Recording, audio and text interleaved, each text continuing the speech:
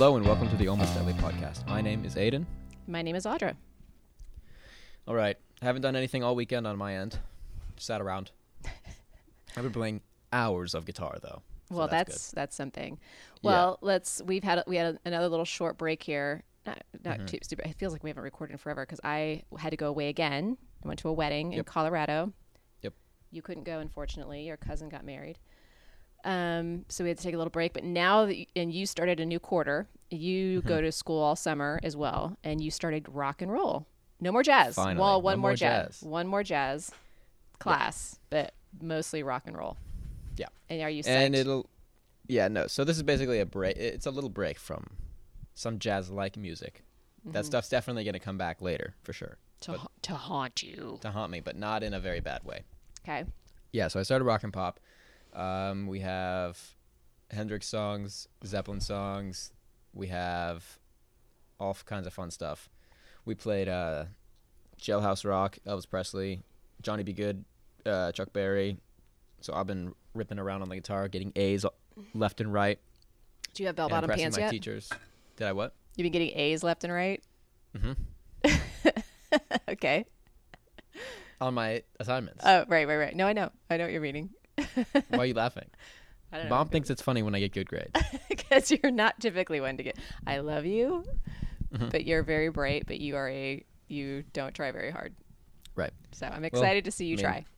Maybe in the 30s, they could have met jazz better. And the 40s. In the 1930s? And the 50s. And the 60s. But it was all bad the whole time. Sorry if you're a fan of jazz. I'm still going to rip on it months later. Don't matter. I can't wait for the day that you have you're like loving jazz and working as like some like jazz musician. And then I know it's going to happen to me too, at least later in my life. Or I'm going to be old and like live in Florida or something and then just like only play jazz. And then I'm going to be like, God damn it. Like, I don't know how that happens. My mom was right. Yeah. I just want to mention that Nana was mentioning our UFO podcast. And she was laughing and she was in almost tears because your flip-flopping was so iconic on the episode. Oh, really? She liked From you, like, you guys are stupid, to like, I saw a round-headed alien coming out of a golf cart. Okay, well, to be fair, I'm still skeptical of things, but that shit was legit. Okay. Just saying. And I flip-flopped too. I went from like, I'm all about it, I want to be in a UFO, to like, you're crazy. Yeah, so, I know. Whatever. It's fun. Okay, so we have another fun, what we think is fun. I don't know if people are enjoying this or not. And then we're going to get back to I have been researching some Sam Cooke stuff, and I think our next episode will be on Snoop Dogg and Long Beach, so we'll get back to some more kind of like whatever. But this week we are going to talk about the 27 Club. Ooh. And specifically musicians. And if anybody doesn't know what the 27 Club is, it is when famous people, mostly actors and musicians, die untimely deaths at the age of 27, kind of like at the height of their fame. And we're going to cover musicians mostly. There's lore going back to like Germany, 1570. Some composer died at 27. It's like you can literally find a lot of people who died at 27 because there's gabillions of them. Gabillions is a real number. At the height of their, career. We've had some notable ones. It's all about the notable ones. Recently. But I think the start of it all, what I can kind of see is from Robert Johnson, who is the famed blues guitar player and I think the club was kind of started maybe. It started when Kurt Cobain died, didn't it? I mean, like, they had it, but it didn't become super popular and, like, with a bunch of people knowing about it until Kurt Cobain died and it was added to it. No, because when I was growing up, there was the 27 Club, and it was, like, Janis Joplin. Really? Who we're going to talk about Janis Joplin and Jimi Hendrix, because they died at 27 within, like, weeks of each other or whatever, which we are going to talk about. But I think it all started with Robert Johnson, who died at 27.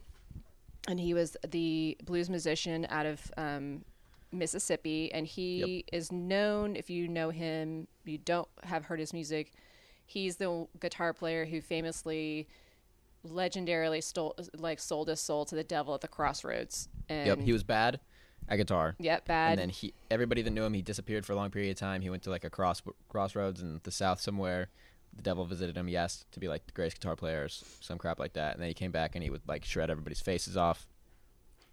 Yes. He's every guitar player's true father. Right.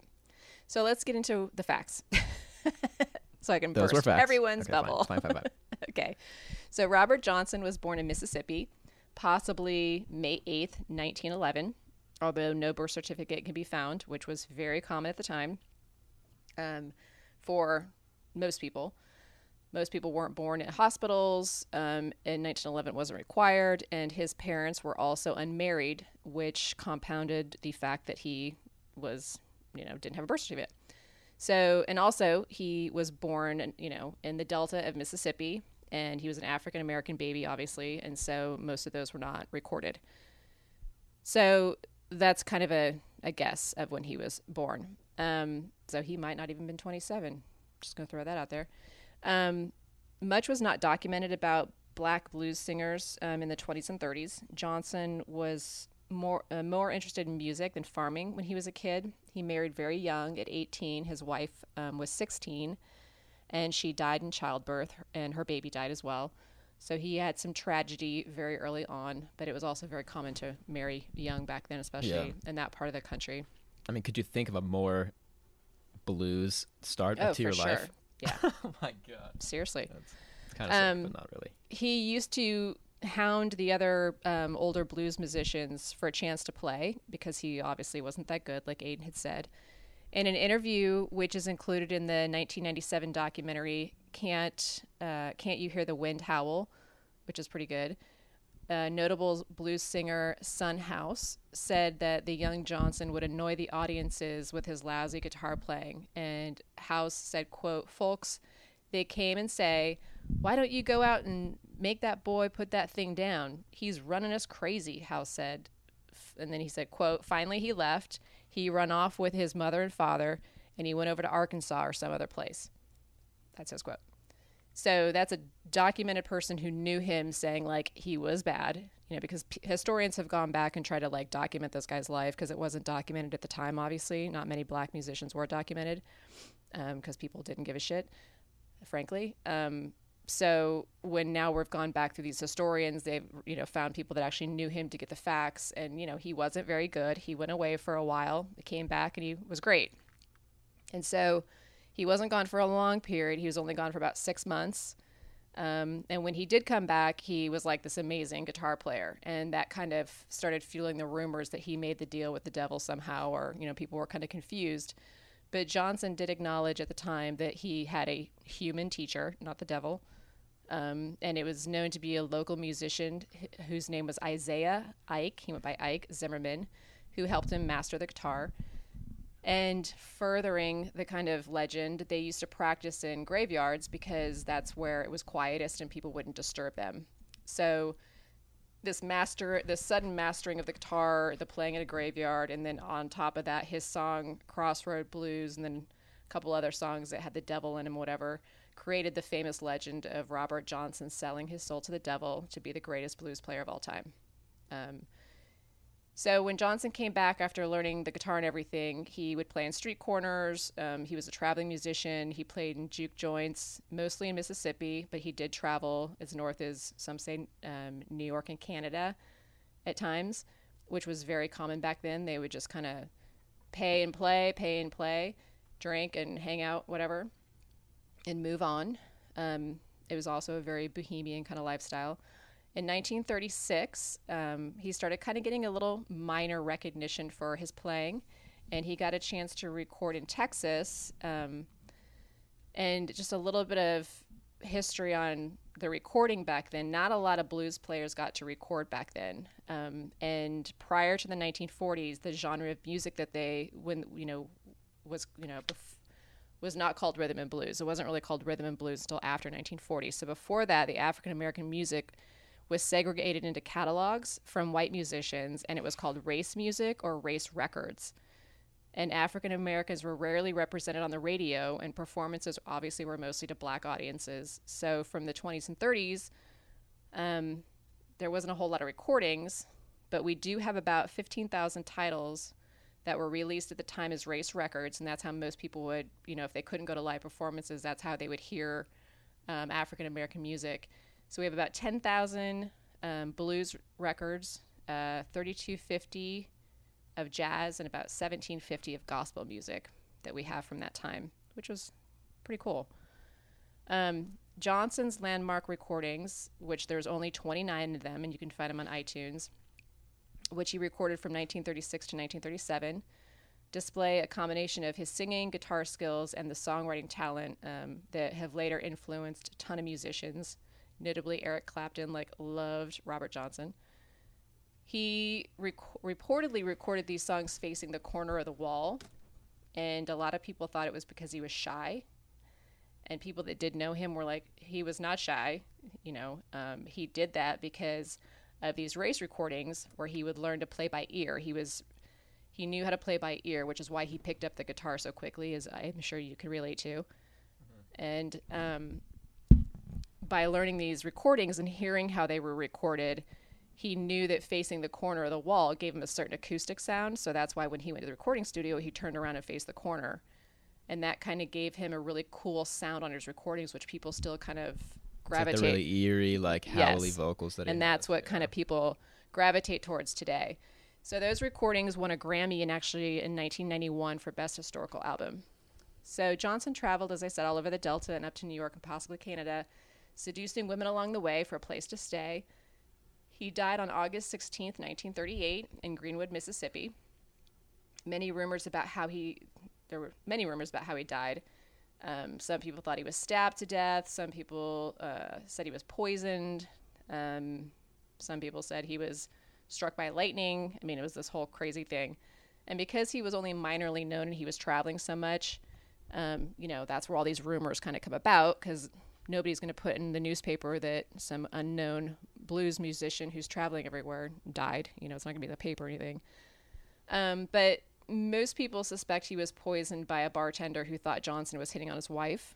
He was reportedly very, very good looking. There's a lot of people in these documentaries, the women talk about how good looking he was, and he was so great at the guitar. And some people think he might have gotten bad moonshine because Mississippi was a dry state. You couldn't just go into a bar and get a good whiskey. It was like hit or miss what you got kind of from the bartenders. And some people, because of this death certificate that might have been floating around, which I don't think he had. I don't know. This is kind of one of those rumors. Think he died of syphilis because of all the womanizing he did. Regardless of how it happened, he was sick for 3 days with no medical care. And there are 3 churches outside of Greenwood that claim to have the real Robert Johnson gravesite. So nobody really knows where he was buried. He didn't have any money. So he didn't have any money for a burial. So what they've kind of concluded, and what is kind of the well-known thought now, is that he's buried under this pecan tree in a churchyard somewhere in Greenwood, because he wouldn't have had money for a burial. They would have just kind of taken him to the closest place and buried him there. So the legends of the crossroads for most African Americans starts in Africa, obviously, specifically the country of Benin, Nigeria, and Togo. So over there, back then, it was called Legba, I believe. Now I'm probably butchering that. And he is viewed, we kind of turn that into our Satan or devil. So over there, it's Legba, and he is viewed as like a young, virile, virile trickster deity. He's often horned and phallic, and and his shrine is usually located at the gate of the village in the countryside. And so that was brought over by slaves and then into the South through the Haitian culture, voodoo culture, and they call him Papa Legba down in the South in the Haitian voodoo communities. And he's kind of like the go-between between humanity and the spirit world.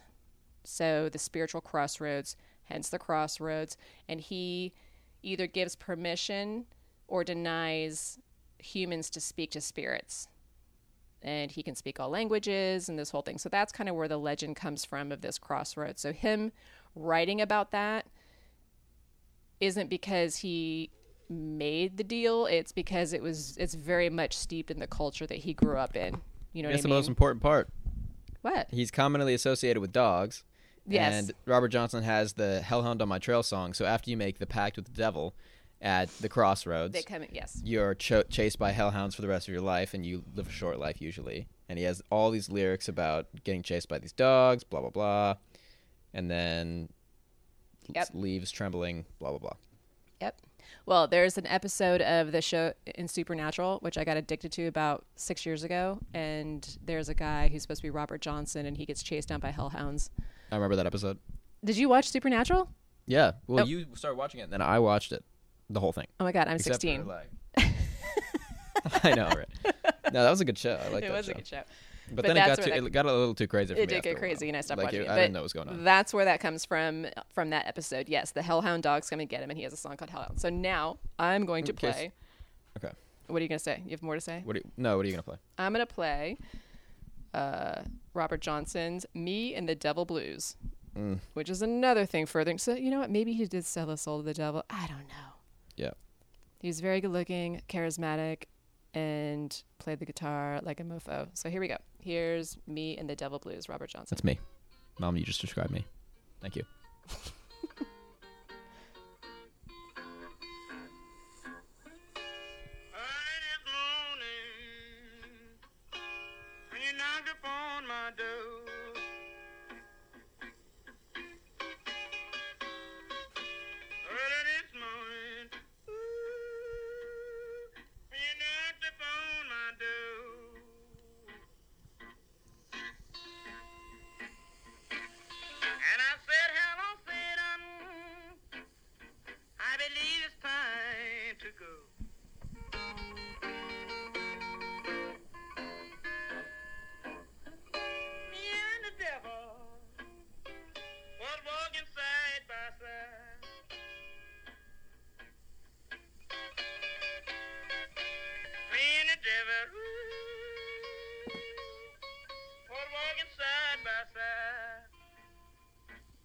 There you go.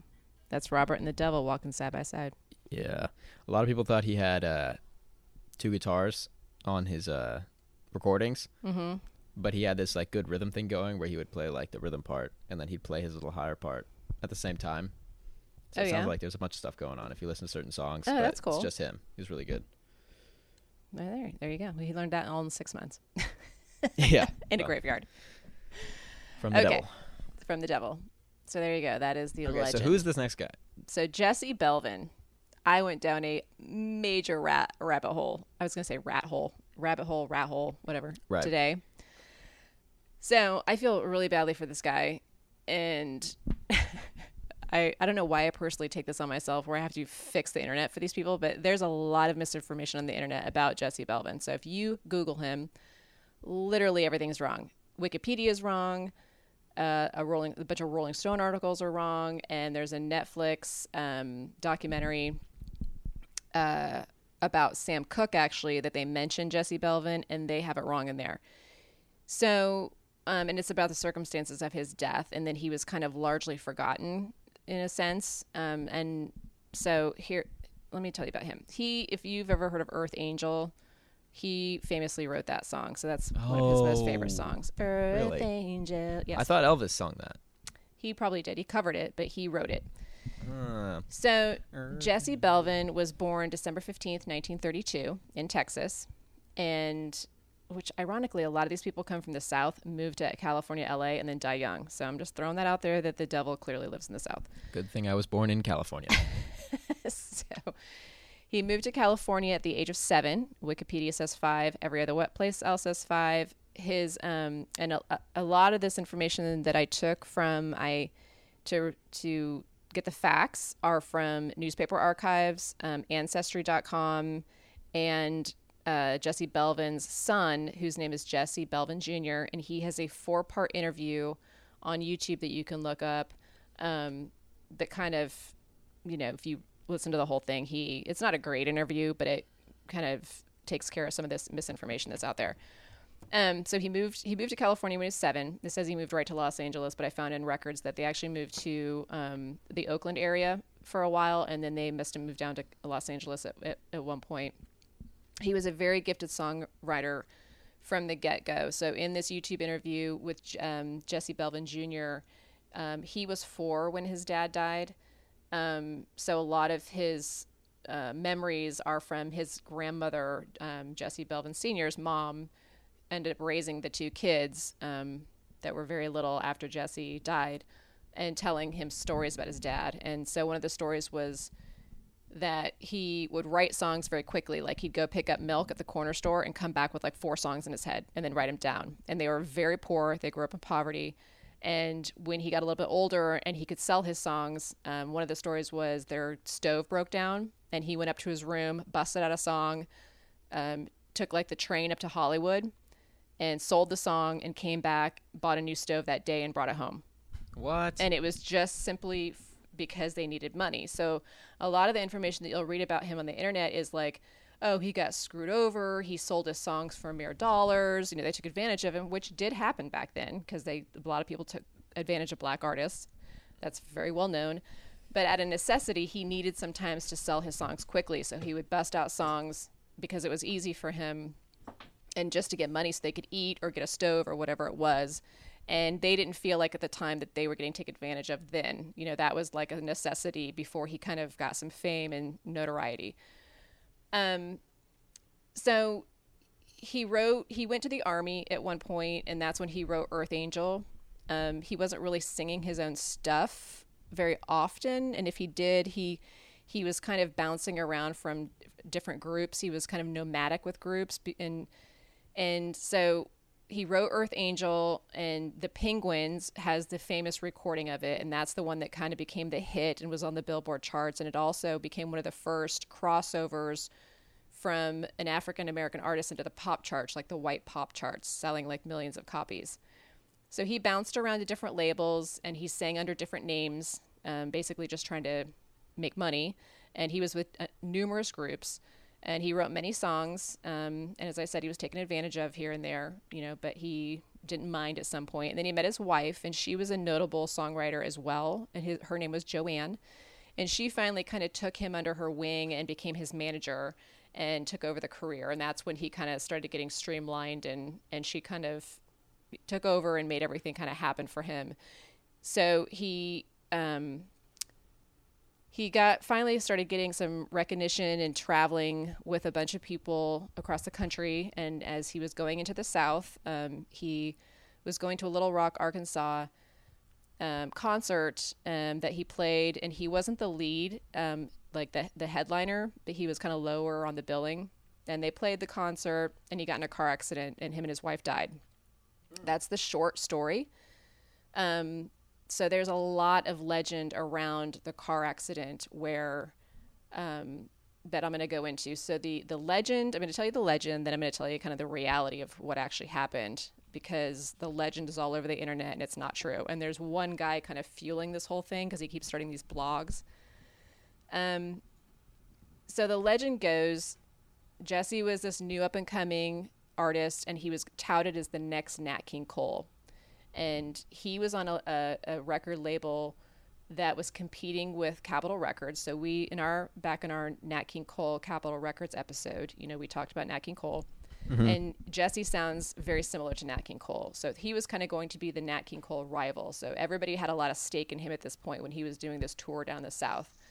And he was going to supposedly play the first integrated concert in Little Rock, Arkansas, meaning it was going to be an audience full of mixed black and white. So black and white sitting together.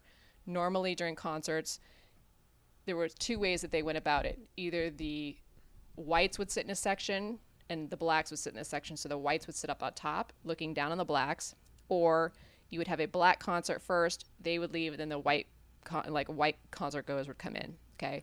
So that's how they would kind of do it depending on the venue.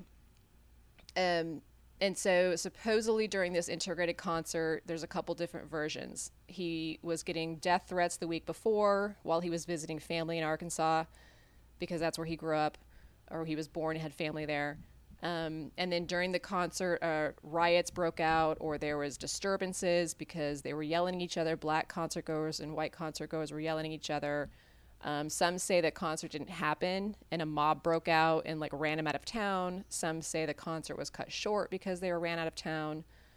And then some saying, which is the most common thing, was after the show, when they were leaving, a white angry mob with guns ran him out of town, slashed his tires, and in their haste, they took off from their car, and shortly down the street, the tire blew, and they hit another car head on that was coming in the opposite direction, and everybody died. Okay, so that's the legend of this white mob running him out of town, his car getting tires slashed, and then everybody dying, and you know, this whole thing. Basically, none of that happened.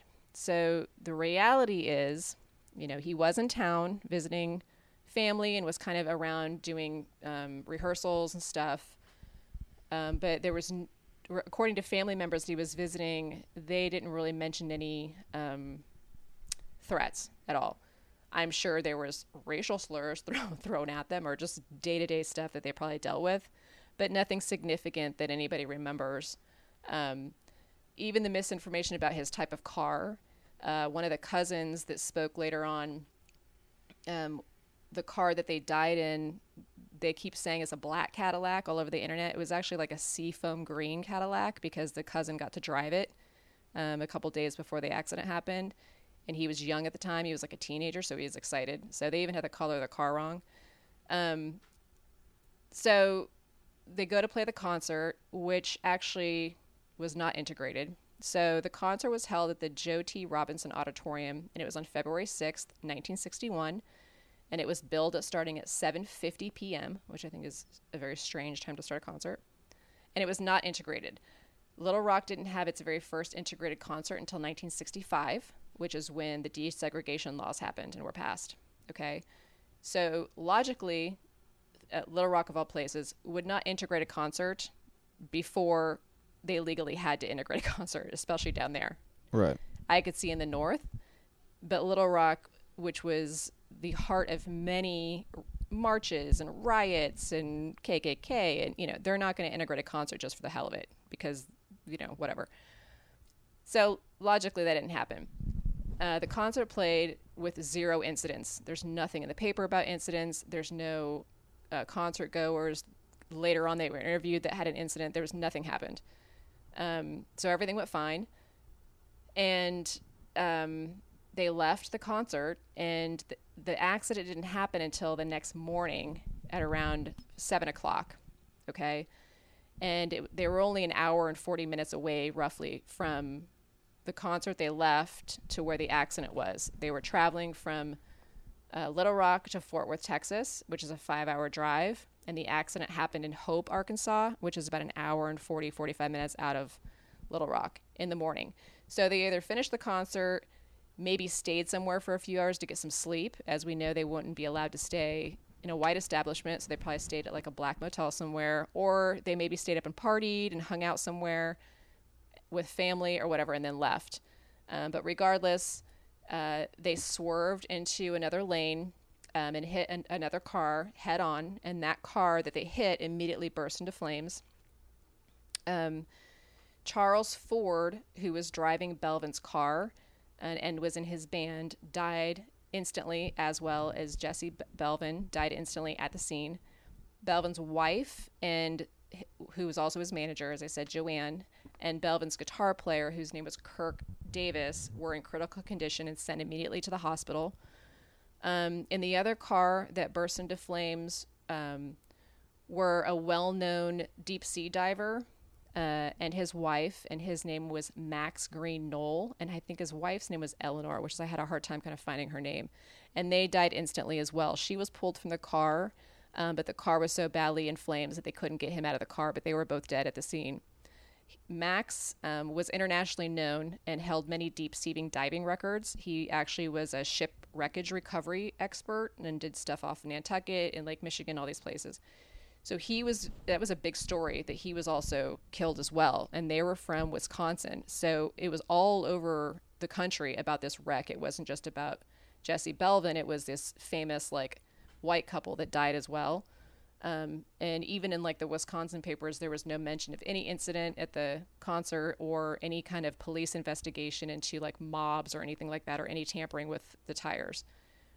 Joanne died 6 days later.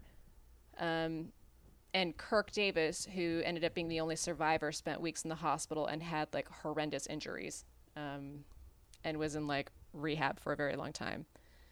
The highway that they were on is US Highway 67 in Miller County, and it's designated now as the Rock and Roll Highway 67, honoring the pioneers of rock who traveled that highway. So that was the main kind of highway from like Memphis, Little Rock into Texas and stuff where people played venues.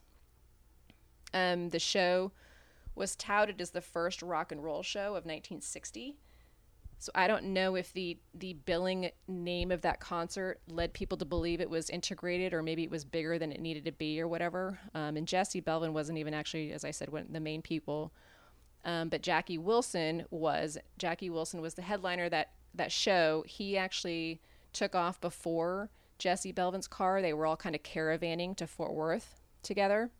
And that's how people knew about the accident, 6 miles outside of Hope, Arkansas, is because there was a car trailing with other band members trailing Jesse Belvin's car, and saw the flames go up in the glow in the distance. So Jackie Wilson got to Dallas before everybody else, and then Jesse Belvin never showed up. And he ended up being the one to kind of tell everybody what happened once he found out about the deaths and the car accident and stuff. And he was kind of a character in himself. He was in and out of jail. His kids had drug problems. He was kind of a known liar and kind of not a great guy. It sounded like he was kind of abusive and a womanizer.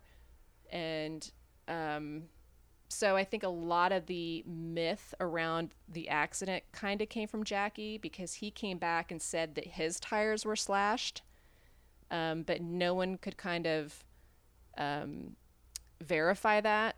So that might be where the idea that Jesse's car's tires were slashed in the damage, but Jackie was the one that said it was his car. So that might be where that lie kind of came from. But Etta James, who was the renowned singer, in her book called Rage to Survive, she admits in that book that everyone in the car had fallen asleep, which makes the most sense. So the reality is everybody was probably tired or had been drinking and tired, and they were traveling to the next venue, and they all just fell asleep. And she said that Charles was driving, Jesse and Joanne were in the front seat, because, those cars, those big DeVilles had those big, kind of couch seats in the front, and that's why they all died, because they were all in the front seat, those three. And then Kirk Davis was asleep in the back seat, and that's why he didn't die. He had a lot of injuries, but didn't pass away. So that's kind of where I went with that. So Jesse and Joanne left behind 2 orphan sons, Jesse Jr., who was 4 at the time of the accident, and Jonathan, who was 18 months, and they were raised by their grandmother, Selena. Now, what I found interesting, to go along with the fact that this like crazy mob thing didn't happen, is that I found a little brief article in the Hope, Arkansas paper in January of 1961. There was a civil suit filed by Gordon Hecker and James Petrie versus Selena Belvin, Jesse's mother, who was the administrator of Jesse's estate at the time. And they were suing Jesse's estate for $101,500, which is a ton of money in the 60s. Yeah. But I couldn't find any follow-up on this. I don't know if it was dropped. I don't know if Selena had to pay that. From the YouTube interviews of Jesse Belvin Jr., he doesn't mention it all. And he also, in that interview, mentions that the car accident was an accident, not like malicious or murder or anything like that. So that civil suit also leads me to believe that someone was suing Jesse Belvin's estate because they were ultimately responsible for the accident. So if they fell asleep and swerved into oncoming traffic, they're at fault, right? And that's a boatload of money. So I'm assuming it's because 2 people died, and they left behind a family and kids as well. So that kind of leads me to believe that obviously it was a falling asleep at the wheel kind of issue. So that's the rabbit hole I went down today. Jesus. All right. And clearing up Jesse Belvin's mystery death, which is not a mystery. It was a very tragic accident. Yeah. So I'm going to play a song that actually Jesse Belvin sang, because Earth Angel, I I don't really have any recordings of him singing that. I'm sure there's something out there. But I thought it would be kind of nice to play a song called Guess Who, which actually became really popular and was written by his wife, Joanne, for him to sing. Because they died together, which I think is very sad. So this is the song Guess Who, sung by Jussie Belvin, written by Joanne.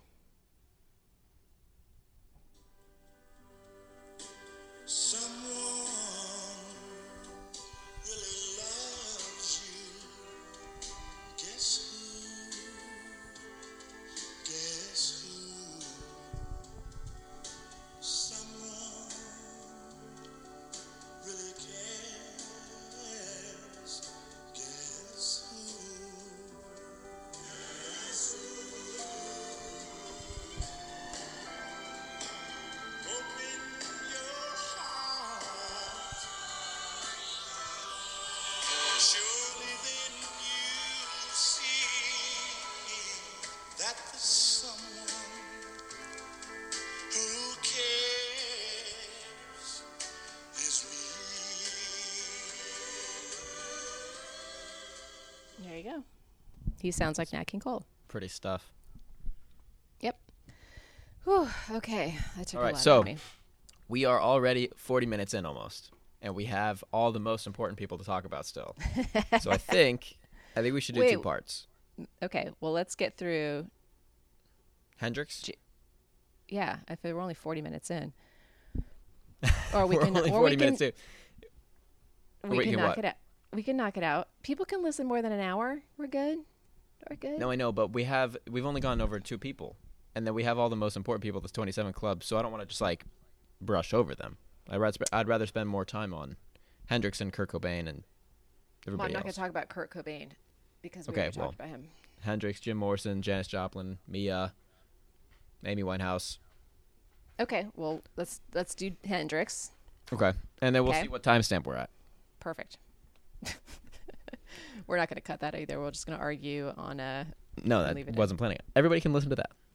This is my favorite 27 Club member, other than Kurt Cobain. Your favorite 27-year-old death. So my second favorite. Okay, so Jimi Hendrix, was born Johnny Allen Hendrix, James Marshall Hendrix, Johnny Allen. How many names does he have?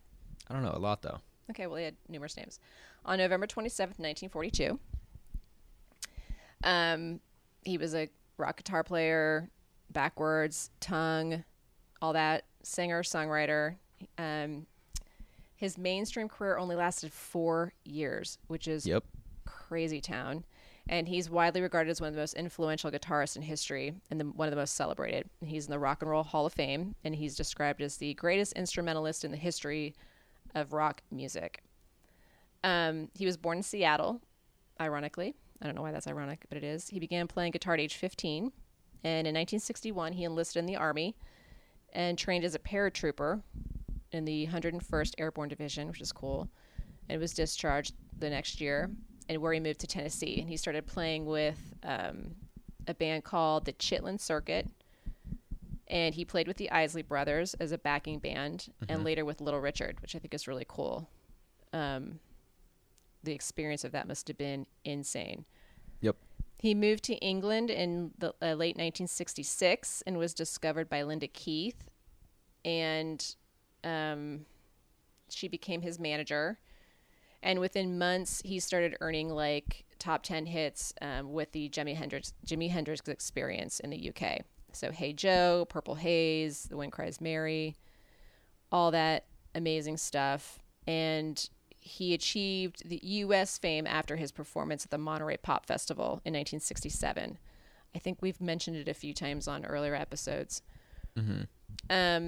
His third and final studio album, Electric Ladyland, was the only one that went to #1, and he was the world's highest paid performer when he headlined at Woodstock in 1969 and the Isle of Wight Festival in 1970.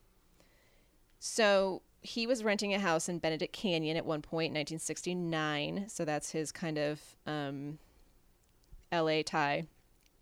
And that, I thought this was an interesting story about him because a lot of people said that he was a horrible, horrible, like drunk, horrible drug addict. He was violent. You don't want to see? You don't want to hear that part of him? No. I was just gonna say I just watched a video of Buddy Guy and BB King talking about when they met Jimi Hendrix. Yeah. And BB King said that when he met Jimi Hendrix, he was playing with Little Richard, so that would have been right before his solo career, and that he wasn't drinking or smoking or doing anything. Yeah. Like he was basically sober. Right.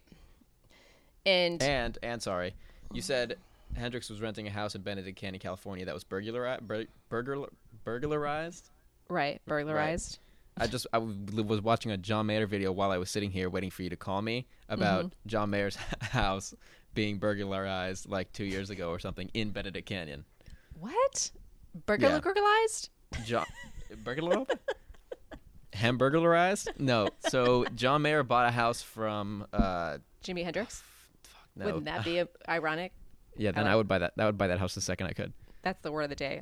My word of the day. Burglarized. Hamburglarized. John Mayer's house was burglarized. So John Mayer bought that house from what's the guy from Maroon 5? Adam Levine. Yeah, he bought the house from that guy. So I guess that's and it just got broken into? No, like a year ago or 2 years ago. Oh. But I was looking up John Mayer moved to Montana to like get away from LA or whatever. You're obsessed with John Mayer, yeah. Yeah, I love John Mayer.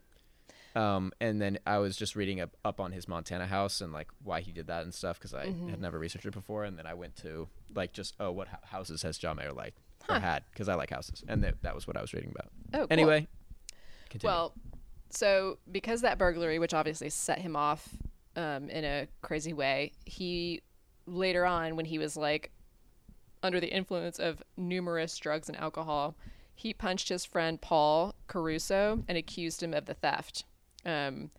He then chased Caruso away from the house by throwing stones at him and basically freaked out at him. A few days later, Hendrix's girlfriend, Carmen Barrero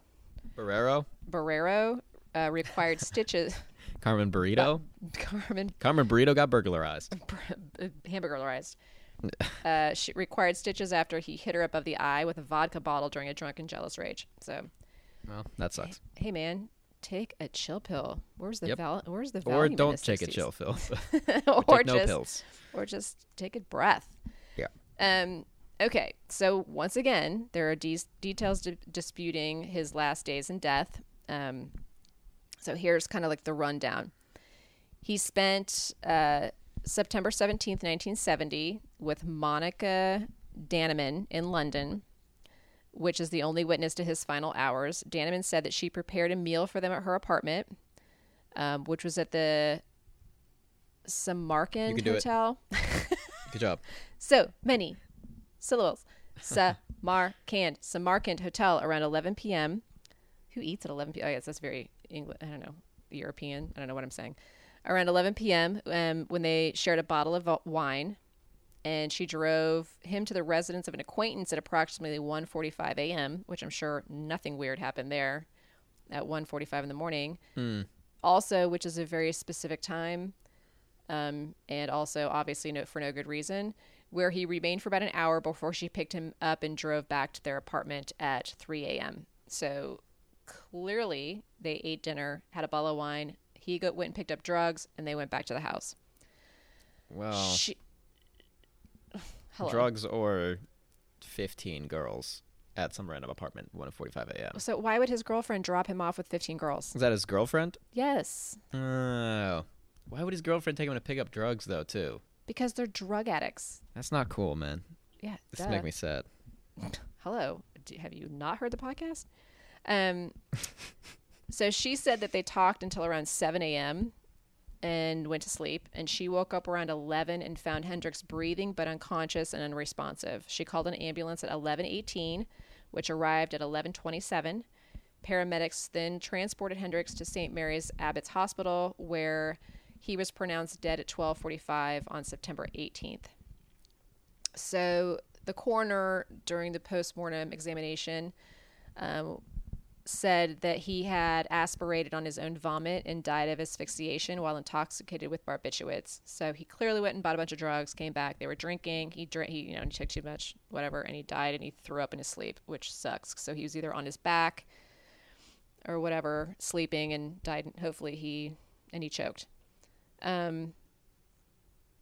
So it says, quote, citing insufficient evidence of the circumstances, the coroner also declared it an open verdict, which I don't really understand what that means. Anyway, she later finally admitted, after kind of being very vague initially, that he had taken 9 of her prescription Vesperexes, which are sleeping tablets, which is 18 times the recommended dosage. That's a little bit too much. Yeah. So I had never heard of this drug before. I looked it up. This drug is actually withdrawn and banned from most countries now. It's so lethal. So he was taking something that was extremely powerful and not good. So he's most associated with known for playing his Fender Stratocaster, which isn't that what you have? Yeah, I have a Strat. Okay. He acquired his first one in 1966 when a girlfriend loaned him enough money to purchase it. And it was a used one that was built around 1964. He, after that, only used that one during performances and recordings. In 1967, he described the instrument as, quote, the best all-around guitar for the stuff we're doing, end quote. He praised its, quote, bright treble and deep bass sounds. I thought I specifically put that in there for you. All right, thank you. You're welcome. One of his signature effects is the wah-wah pedal, which is first heard in the electric guitar in Cream's song "Tales of Brave Ulysses," released in May 1967. Have you heard that song? Yeah, I think so. I mean, I definitely heard. And I specifically put Cream song. that in because I remember going with you to buy a wah-wah pedal. Yep, in Las Vegas. He's saying, I have to have this because Jimi Hendrix had one. Yep, and we bought the whatever Hendrix wah-wah pedal, like the regular Crybaby Hendrix Crybaby, that's right. Crybaby wah-wah. So there you go. That thing is sick. So that's the death of Jimi Hendrix. So that was pretty straightforward and sad. You buy a bunch of drugs, lay down, vomit, die. So don't do drugs. Don't lay down on your back. Yep. Don't fall asleep after you've done a bunch of stuff. So Aiden's going to play for us now one of his Hendrix songs that he loves called Spanish Castle Magic. Correct. After Spotify loads, I will definitely play that song for all of you. Why are you on Spotify? It's better. You want me to find it? No, I got it. Got it? Okay.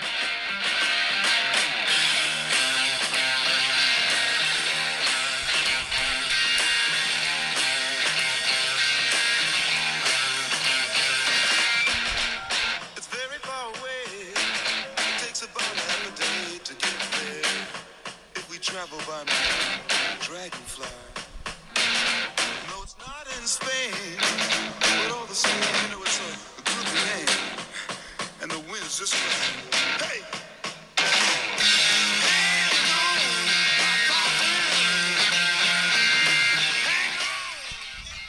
Now I'm going to play Voodoo Child so you can hear the wah-wah pedal in the beginning. Okay.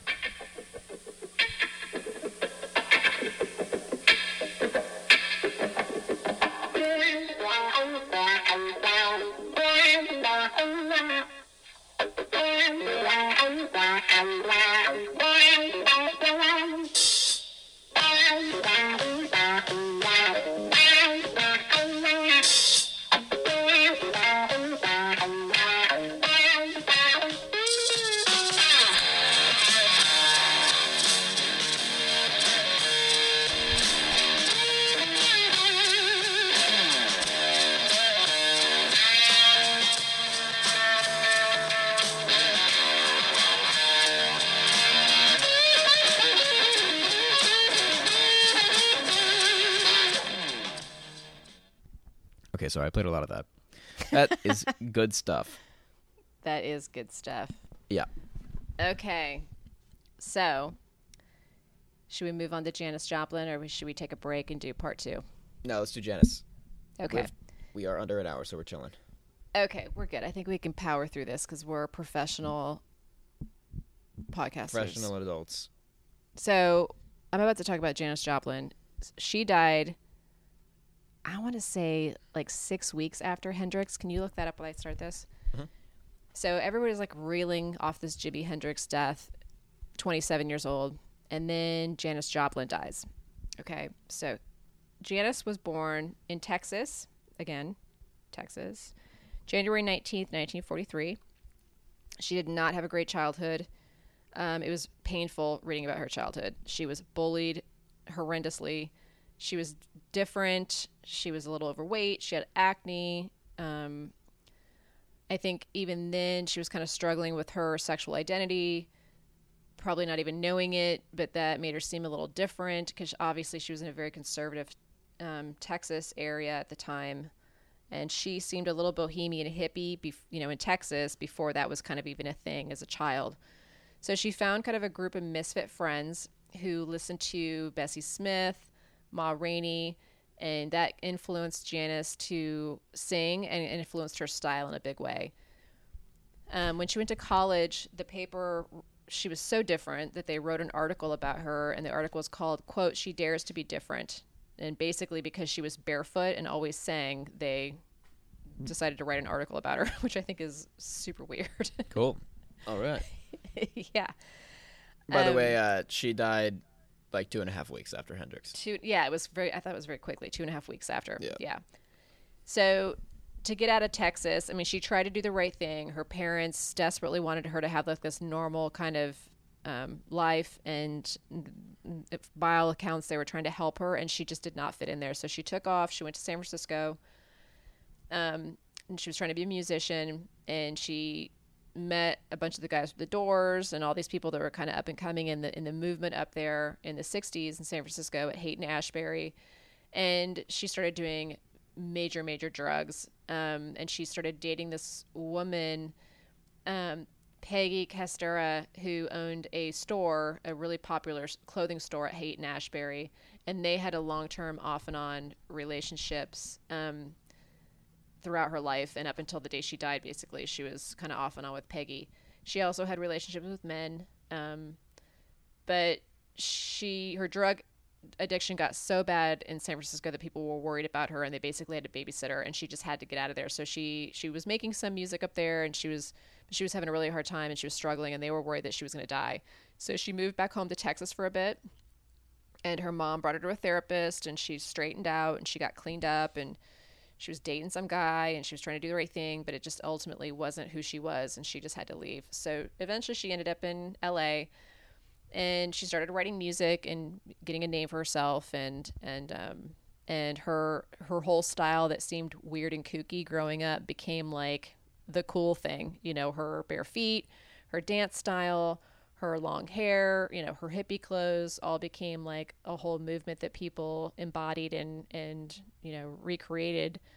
Even like when I was in high school, everyone wanted to dress like and be like Janis Joplin, which hopefully if she was here, she'd get a kick out of today. So she got semi-famous and she started touring, but she was always struggling with her alcohol addiction, her drug addiction. She was doing heroin. There are many accounts of her slipping on stage, not kind of being present, slurring words, and her relationships were kind of toxic.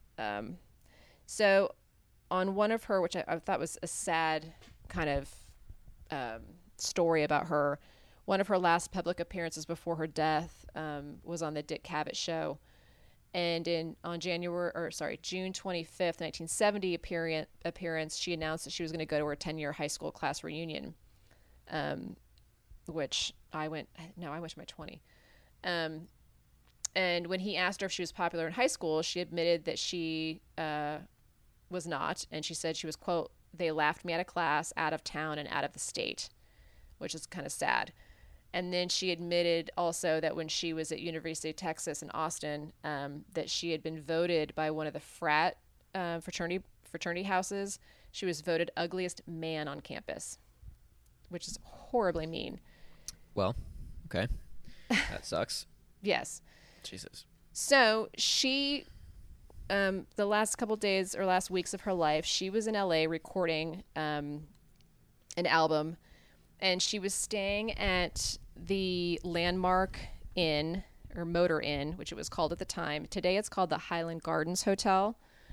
And the Landmark Hotel was designed specifically for entertainers. It was built around an area where there was a lot of studios. So they wanted Hollywood celebrities and musicians to stay there specifically to record and be close to where they were going to be. And so they also had a bunch of drug dealers that catered to the hotel. So it was kind of a shady operation, but very easy for the people staying there, specifically the musicians, to have drug dealers that would come right up to their hotel rooms, or they would meet in the parking lot and get drugs. It was kind of a whole thing, and what the hotel was known for. It opened its doors in the mid-50s, and it had classic post and beam architecture. It's still there today. Jim Morrison actually stayed there as well, and they both have rooms there. There's a Jim Morrison room and there's a Janis Joplin room, and Janis actually died in this hotel, so you can actually stay in the room that she died in. Oh, wow. But so what happened with her was she was dating a man at the time who was younger than her, and he was kind of taking advantage of her by all accounts. And she had built a home up north to kind of get out of the LA scene. And they were renovating her house, and he was staying at the house while she was down in LA recording. And at one point he had met her ex, Peggy, and they had agreed to have like a threesome at some point. The night the night before the night she died, they were supposed to all three meet up.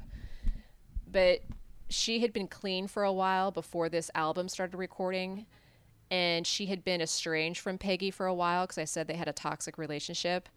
So the timeline of what kind of people assume happened was that somehow she either found out Peggy was in town or ran into her. Most people say that it was through the drug dealer. They used the same drug dealer, and so they think that Janis's drug dealer told her, "Hey, Peggy's in town." And so Peggy and her met up, which her record execs told her not to do because they knew that she was a bad influence and wanted her to stay away from her. But they did meet up, and at that point, the guy that she was dating at the time met Peggy as well. They agreed to have this like threesome. They were going to meet up on this certain day a couple days later. And then they all kind of went their separate ways. Janis kept recording. And then the day came and went that they were supposed to meet up, and everybody kind of blew her off. And they think that kind of set her up, that her boyfriend and her ex girlfriend both blew her off. So she got upset. She went out, bought more heroin, and went back to her room and basically OD'd. So she ended up missing her 6 p.m. studio session that day. And somebody from the record company went over to the hotel and stopped by and basically had them break down the door. And she sadly was wedged between the nightstand and the bed. And she had hit her head, so her head was kind of broken open. And in one hand, she had a pack of cigarettes, and in her other hand, she had a bunch of change. So what people kind of surmised was she went out to the vending machine that was close to the hotel to buy cigarettes, and she came back to the room with her change and her pack of cigarettes, and she either tripped because she was so screwed up and hit her head and died, or she OD'd and fell and hit her head as she was into the room, or laying on the bed and rolled over and hit her head or whatever. So it was kind of a horrific scene, kind of seeing her like that. And that's the room that you can rent out now and go stay in, which I think is kind of gross. And there's graffiti. So there's all this graffiti in the closet in that room. So when you stay there, I'll put a picture up on Instagram. People can go in and write on markers, about tributes to her. They leave Southern Comfort for her, which was her favorite drink. They put pictures of her up there. And of that hotel, David Crosby, who is our longtime LA historian guru that comes up in almost every podcast, said about that hotel, and the appeal to that hotel for musicians was, quote, the convenience of being close to the street dealers who weren't welcomed by the sheriff's deputies in Beverly Hills and police, but were welcome at the hotel. Mm-hmm. So that is Janis Joplin, dead, 27. Again, Rip. Heroin, drug overdose. So should we keep going? Jim Morrison. Jim Yes. Morrison was born December 8th, 1943 in Florida to a very military family. His father actually was a commander of a carrier division of the United States fleet during the Gulf of Tonkin incident, which resulted in the U.S.'s rapid escalation of the Vietnam War, which is counter to the Jim Morrison hippie anti-war lifestyle that he had. So that must have been very hard for him. By all accounts, Jim was a very sensitive child growing up. There's one story where him and his family were driving down the street and they came across, I think it was in Arizona, they were on vacation and they passed a car accident that was on an Indian reservation apparently. And according to his siblings and his parents, there was just like injured people on the side of the road and they just kept going. But Jim, being so sensitive, in his head, he saw like dead Indians all over the highway and nobody was doing with it anything. So in his mind, it like became in this exaggerated, traumatizing thing where the rest of the family saw like a bad car accident but didn't think much of it. But it impacted him to the point where he wrote about it multiple times in his lyrics. So you'll hear references of, you know, car accidents or death or whatever it is, but some where there's like references to this horrible accident because he was such a sensitive person. And he was a poet and he was very literary, and a lot of the, you know, stuff that he wrote about was, you know, kind of poetry that he wrote before he became in a band.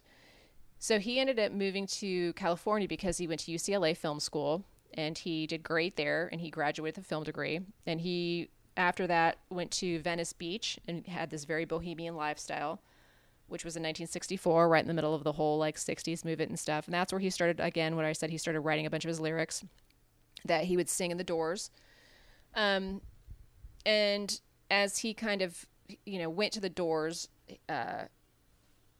which kind of emerged in LA at the time, they got their name from this book, Aldous Huxley's book, The Door of Perception, which is a reference to unlocking the doors of perception through psychedelic drugs. Oh.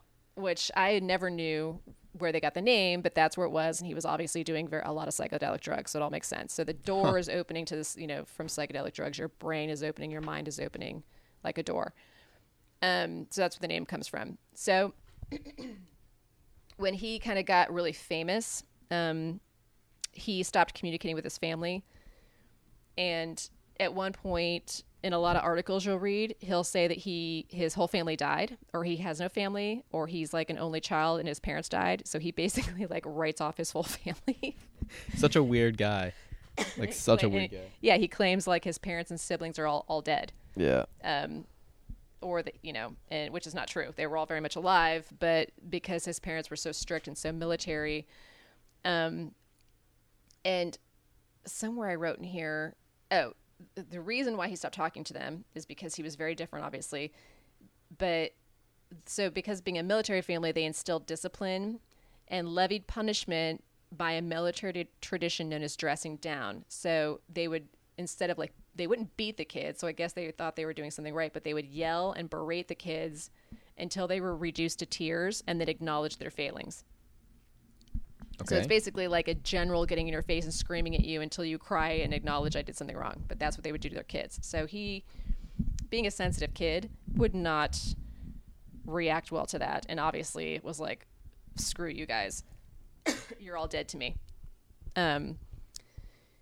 So the Doors kind of made their LA debut at the Whiskey A Go-Go, which we've talked about. And that was in 1966.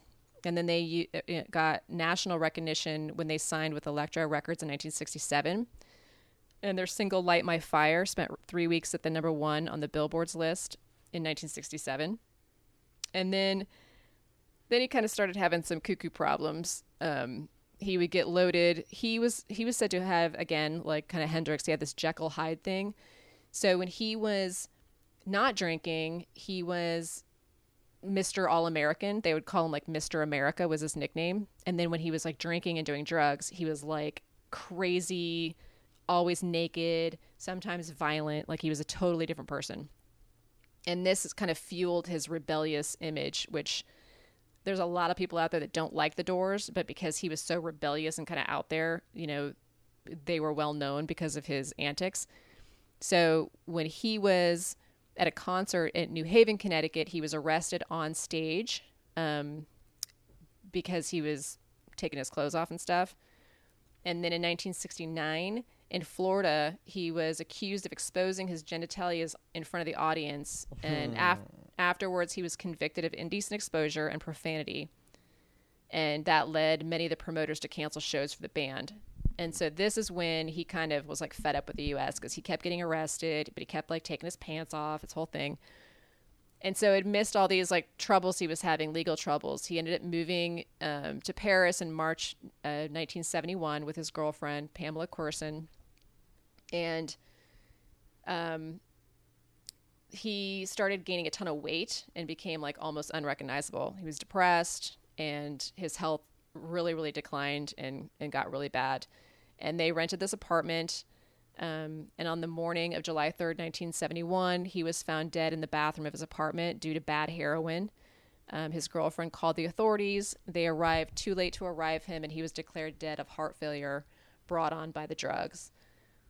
So he also has a rumor, a couple rumors about his death. One of them that came about later was that he didn't die actually in his bathtub at his house, but that he went to this club in Paris that was close to his home where he met his dealer. And after buying the heroin, he went into the bathroom to go test it out before he went home, and that he actually OD'd in the stall. And they found him in the stall. They actually had to kick the door down, supposedly. And he was foaming at the mouth and apparently already dead, because I guess when you're foaming at that point, you're already dead. But the dealer didn't want to get busted, and the venue that he was at didn't want to get in trouble. So apparently the dealer picked him up and then carried him to his apartment down the street and dumped him off in the bathroom, in the bathtub. And apparently his girlfriend wasn't there, and she didn't find him till the next morning or something. So that's one rumor going around you'll see over the internet. I don't know how that's possible, where you can carry a dead guy foaming at the mouth down the street up to an apartment of a famous person. Doesn't make any sense. What's that movie called where the guy's like dead or unconscious and they put the sunglasses on him? Weekend at Bernie's. Yeah, there you go. So they Weekend at Bernie, Jim Morrison. Yeah. And if he'd gained a ton of weight, who knows how much he weighed? There's no way you can carry dead weight like that and not somebody notice it. So I don't believe it.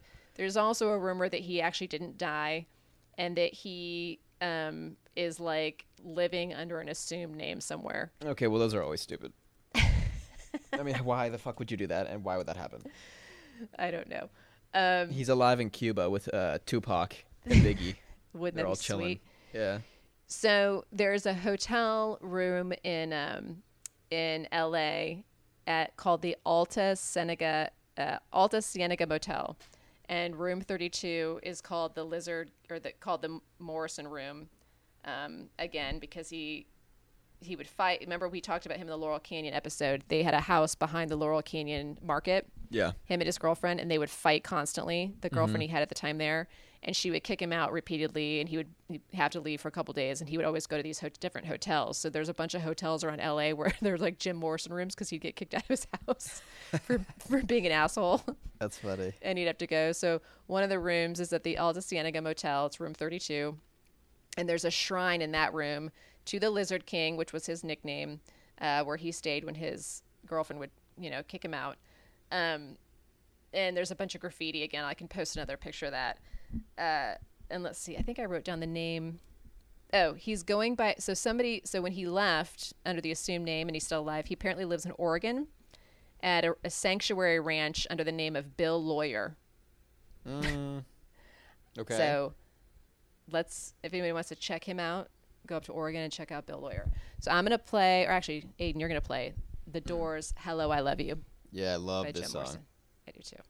It's such a cool, Just the lyric, right from the start, is cool.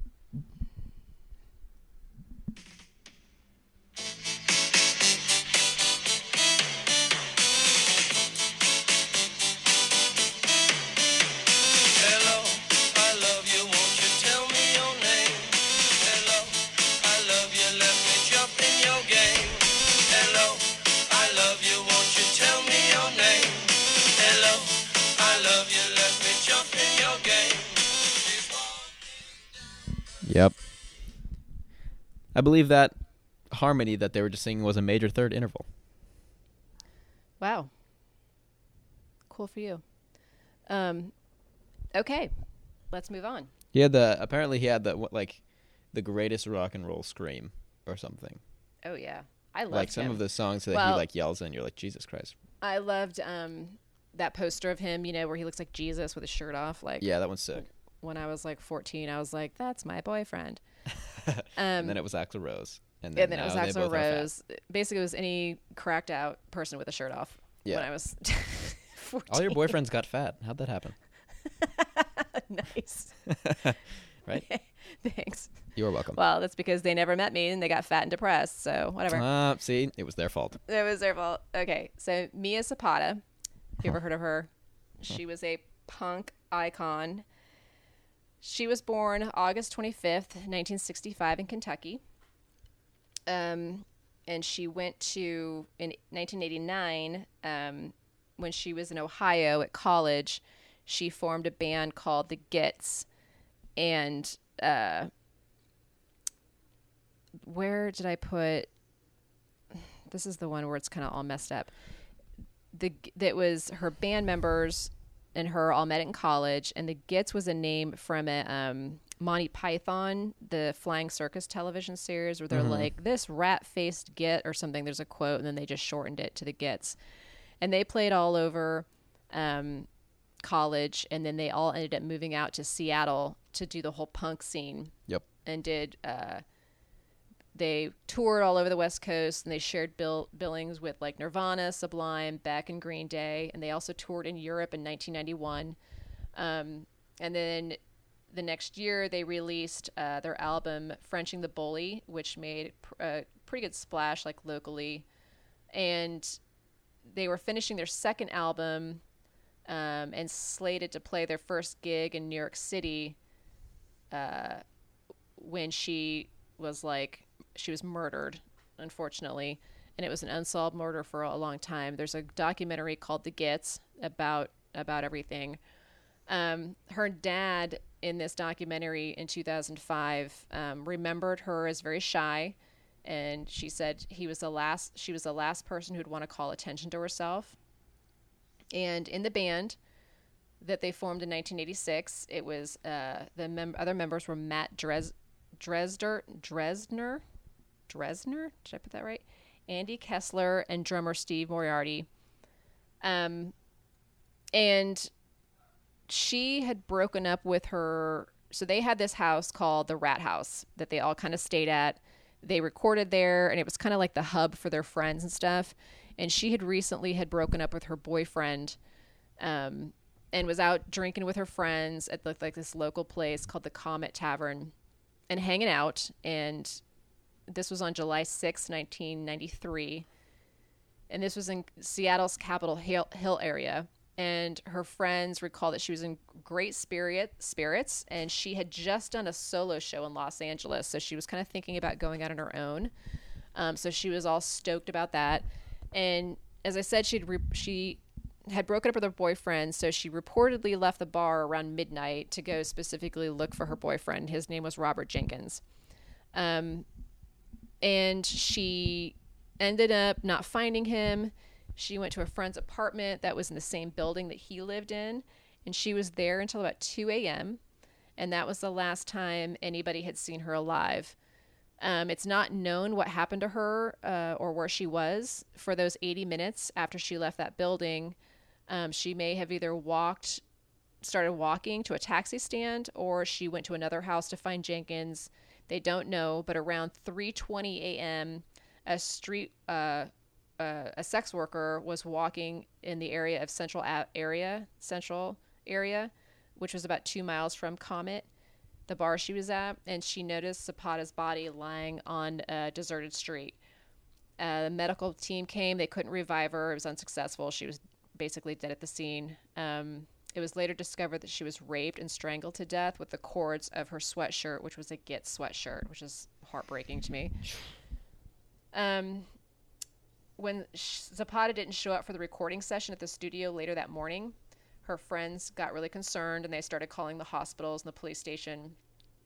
And her bandmate Moriarty said, quote, when somebody had the nerve to call the morgue, and the ME, who was a music fan and had seen the Gits play, said, "It's your singer. I'm sorry. You should get someone to come down here and identify her."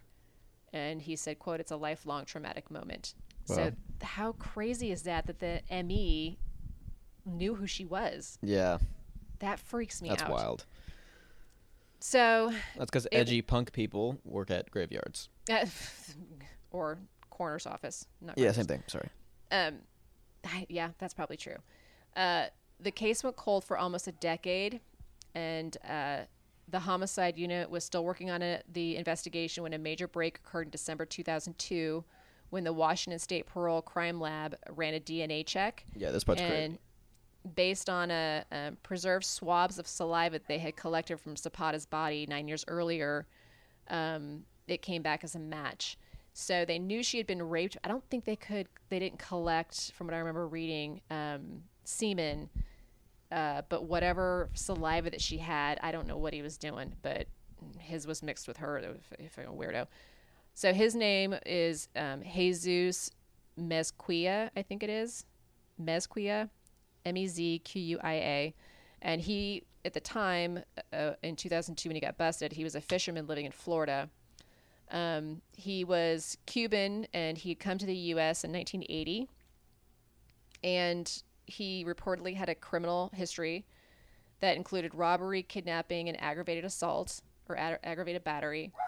His DNA sample was entered into the national database following his conviction for possession of burglary tools. And upon further investigation, it was found out that he was actually living in Seattle around the time of Zapata's murder. So, all right. So fuck that guy. Yeah, fuck that guy. They did a huge unplugged performance of the Git songs to raise money at one point. I know Nirvana at one point contributed to the investigation and to like some testing. And, they did a bunch of stuff like that because they were trying to raise money to keep the investigation going because it was cold for so long. So I'm going to play her singing a song called Social Love, which is one of her friends said that it was her unplugged performance that she was really excited about, and that it kind of is the song that kind of embodies who she really was. So I'll play the beginning part of it. So this is Mia Zapata singing Social Love.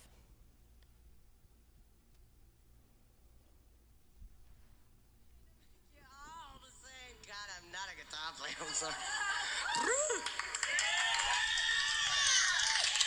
right, one more and we're going to get on to it tonight. This is mine. Adrian! I like to say that all the time, by the way, too. Tell you yell anywhere, you dog. Adrian! Matt! You scum.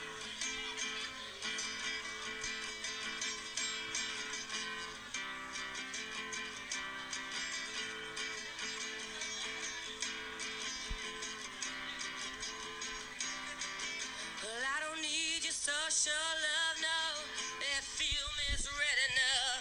And what ails me is the fact that you smile when walking on by it, walking on by. And yeah, when it hits me, see, it still gets kind of heavy. And yeah, when it's laying there over, it's wide open and red. Well, I don't need your social crap, you wet on your sleeve, as I can see. What it's your pretentious stare and have a look me in the eye. I'll feel the truth. Yeah, when it hits me, I see you still gets kind of heavy. There you go. Mia Zapata, right. Social Love. Good stuff. I guess you could say that is that our next singer would have a stylistic difference from Amy her. Winehouse? Yes. Yeah. She sounds a little Joplin-y to me. It's very emotion filled. Yes, I like it. So, Kurt Cobain is clearly on the 27 Club list. He died at 27, suicide by gun and heroin overdose. But we talked about his death extensively in our Kurt Cobain episode, so go back and check that out. He died on what, Aiden? April 5th, 1994. Nice. You always remind me of that. It's like Christmas to you or something. Yep. Okay, so next and final person we're going to cover, and then I'm going to kind of just make a list of people while my stupid dogs bark in the background. Love them. Stop it, puppies. Yeah, I can hear Herbie. Yep, that's Andy, I think. Oh, really? But I have the window open. They're outside the window barking at me. So Amy Winehouse was born September 14th, 1983. She was surrounded by jazz growing up. Her uncles were jazz musicians, and her grandmother actually dated a famous jazz saxophonist. She began playing guitar and writing songs at 14. She struggled in school a bit. She kind of was getting in, mouthy and go to the principal's office and stuff. And I think she went to she was raised Jewish, not really strict Jewish, but I think she went to a couple Jewish schools, and they weren't kind of down with some of her antics, so she'd get in trouble a little bit. Nothing major. So her grandmother encouraged her to enroll in theater school, which is where she started really focusing on the work of her vocals and kind of refining that. And in 2002, she signed with Simon Fuller's company and was given £250 a week. I'm not sure what that is in dollars, but whatever. A little over, a little under, something like that. Yeah. And that was so she wouldn't get any money from anybody else. It kind of sounded like a shit deal. And she was kept a secret. So they had her doing recordings for other people or for other groups, and then also writing stuff. And then when people would be like, hey, who's that? She's got a cool voice. They were told, the record execs were told not to tell anybody. So they'd be like, we can't tell you who that is. So it was like this weird hush-hush thing. Sure. And finally she broke out of that situation. Somebody had heard her, and they were really like, I'm going to get you out of this situation. And I wrote that person's name down and I can't find it. So whatever, but you could look it up. It's on Wikipedia.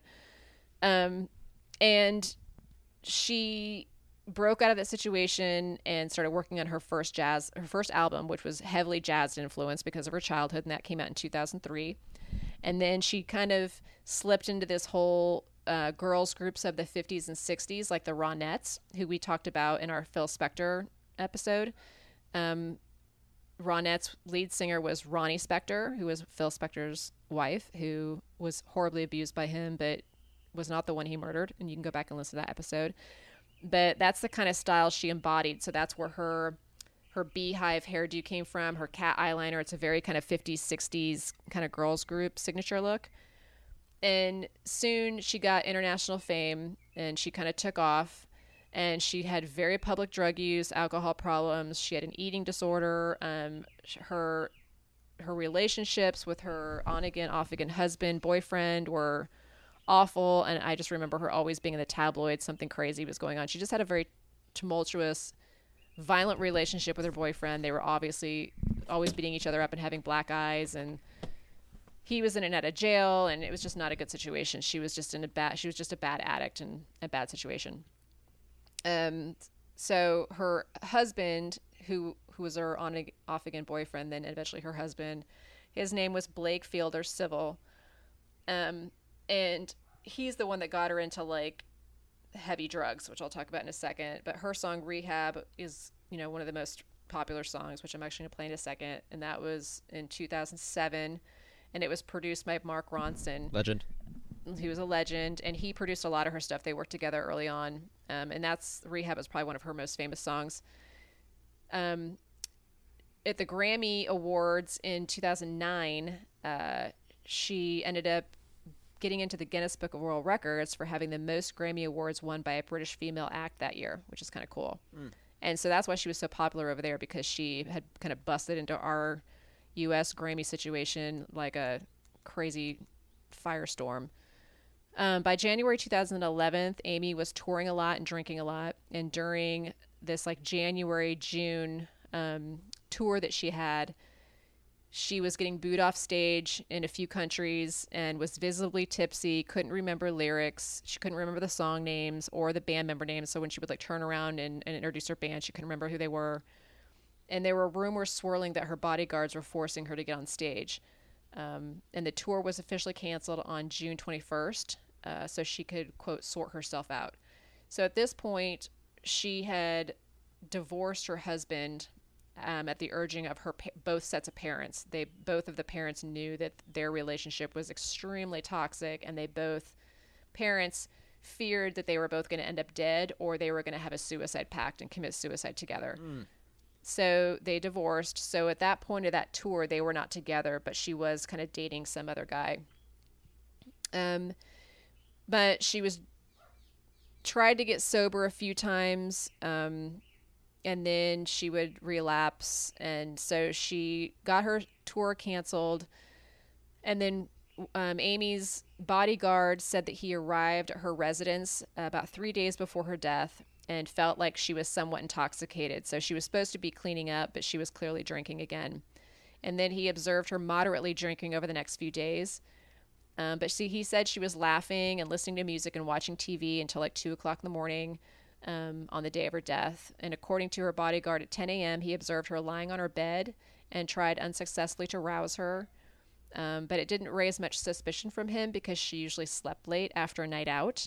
And according to the bodyguard, shortly after 3 p.m., he went and checked on her again and observed her lying in the same position as before, which started concerning him. So he checked for breathing and a pulse, and she had none, so she was gone. So he called the ambulance. They arrived at 3:54 p.m. on July 23rd, 2011, and she was pronounced dead at the scene. After her death was announced, the media and camera crews appears and crowd gathered outside of her house to pay their respects, and forensic investigators entered the flat and cordoned off the street, and they recovered 2 large bottles of vodka from her room. And they had this inquest to confirm her death, and it was confirmed that she died of alcohol poisoning. She had like a 0.416 alcohol content, which is really, really high. Her brother revealed her eating disorder, which I don't think anybody had any doubt that she had an eating disorder. She was very, very thin, which he thinks... Yeah, she never looked good. No, which he thinks kind of was another reason why, that kind of caused her death, because of all the drinking and the eating disorder. She was suffering from the bulimia so bad that she just had a really bad alcohol reaction to it, which killed her. Her husband, Blake, who at the time of her death was serving, or her ex-husband, 2 years in jail for stealing money for drugs, admitting to introducing Amy to crack and heroin, but also states that he wasn't the only one to blame for her addictions. He confirmed to a News of the World in 2008, which is a publication in England, that, quote, "I introduced her to heroin, crack cocaine, and self-harming," end quote. He also that same year sold nudes of her to drug dealers for drugs. They officially divorced in 2009, like I said. And if anybody knows about Bobby Brown and Whitney Houston, it sounds very Bobby Whitney kind of to me. So that was a tragic story about her, but also that's more recent. So I think probably more people remember that her, story than some of the past stuff that we talked about. So I'm going to play Rehab by Amy Winehouse, and then I'm going to kind of, why don't we do this? Why don't I just list off some other people? We weren't, there's a ton of them that are in the 27 Club, and then I'll play us out with Rehab. Okay. So more people in the 27 Club of the people we just mentioned were Alan Blind Owl Wilson. His nickname was Blind Owl. He died September 3rd, 1970. He lived in Topanga Canyon, and he was part of Canned Heat, which is a band we talked about in our Laurel Canyon episode. Or actually in our Topanga Canyon episode. So that was one of the famous bands from Topanga Canyon, was that Canned Heat. I don't know if you remember that. But he had a drug OD and died, and he was 27. Brian Jones, who was one of the original founders of the Rolling Stones, but he was kicked out in 1969. And weeks after being kicked out, he drowned in his pool, and they called it a death by misadventure. So I don't know if he was drunk or doing drugs and drowned. Jean-Michel Basquiat died of heroin in 1988. He was a musician. Richie Edwards died in 1995. He was from Manic Street Preachers. He went missing the day before to leave for a UK tour, leave for a UK and an American tour, and he just disappeared. Did they ever find him? Never found him. What the fuck? What? Yeah. Linda Jones, who was a soul singer, died between sets at the Apollo Theater in Harlem in 1972. That's kind of brutal. Yeah, at 27. Yeah. No, that's crazy too. The Peter Ham from the band Badfinger hung himself in 1975. Fredo Santana, of the band Santana. He's a musician. He died in 2018 of a fatal seizure. That was one of the more recent ones. Dave Alexander, who was the original bass player for the Stooges, Iggy Pop's band, died in 1975. He had a pulmonary edema from pancreatitis. Dickie Pride, who was a pop singer, died in 1969 of OD. He OD'd on sleeping pills. Chris Bell of Big Star died in a car crash in 1978. Rudy Lewis died in 1964. He was the lead singer of the Drifters. He did Under the Boardwalk. You know that song? Dun, dun, dun, under the boardwalk. Oh, yeah. It was possibly an OD. They did not do an autopsy, but he was also 27. Pete DeFreitas of Echo and the Bunnymen, who was the drummer, he died in a motorcycle crash in 1989. Ron Pigpen McKiernan, founding member of the Grateful Dead, died in 1973. He had like a gastrointestinal hemorrhage of some kind. It was a congenital thing. D. Boone of the Minutemen died in 1985.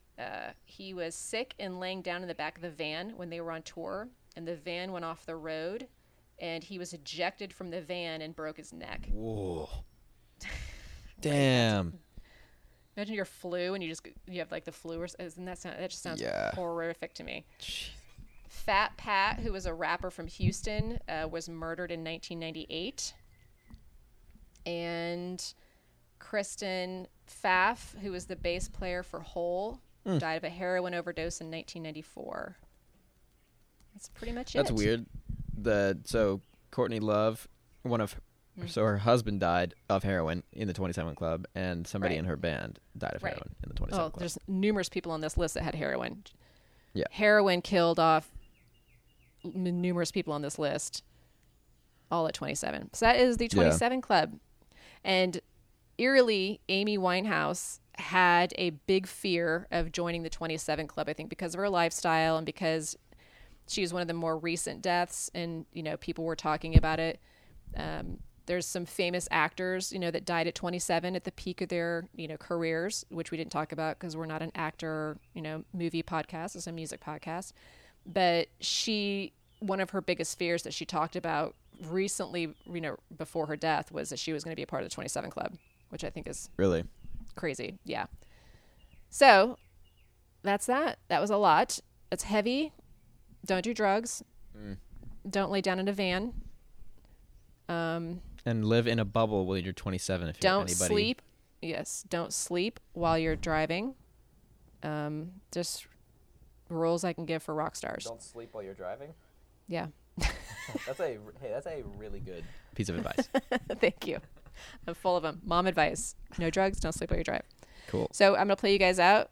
Amy Winehouse, Rehab, because literally 90% of this list needed to go to rehab multiple times. Thanks for listening, guys. Follow us on Instagram, Twitter, Almost LA Podcast. And we will see you next week, because now we're going to be coming weekly now that we're kind of over some traveling stuff. Yes. Here we go. All right. Oop, not right thing. Oh, never mind. Just kidding. Now here we go. Okay, goodbye.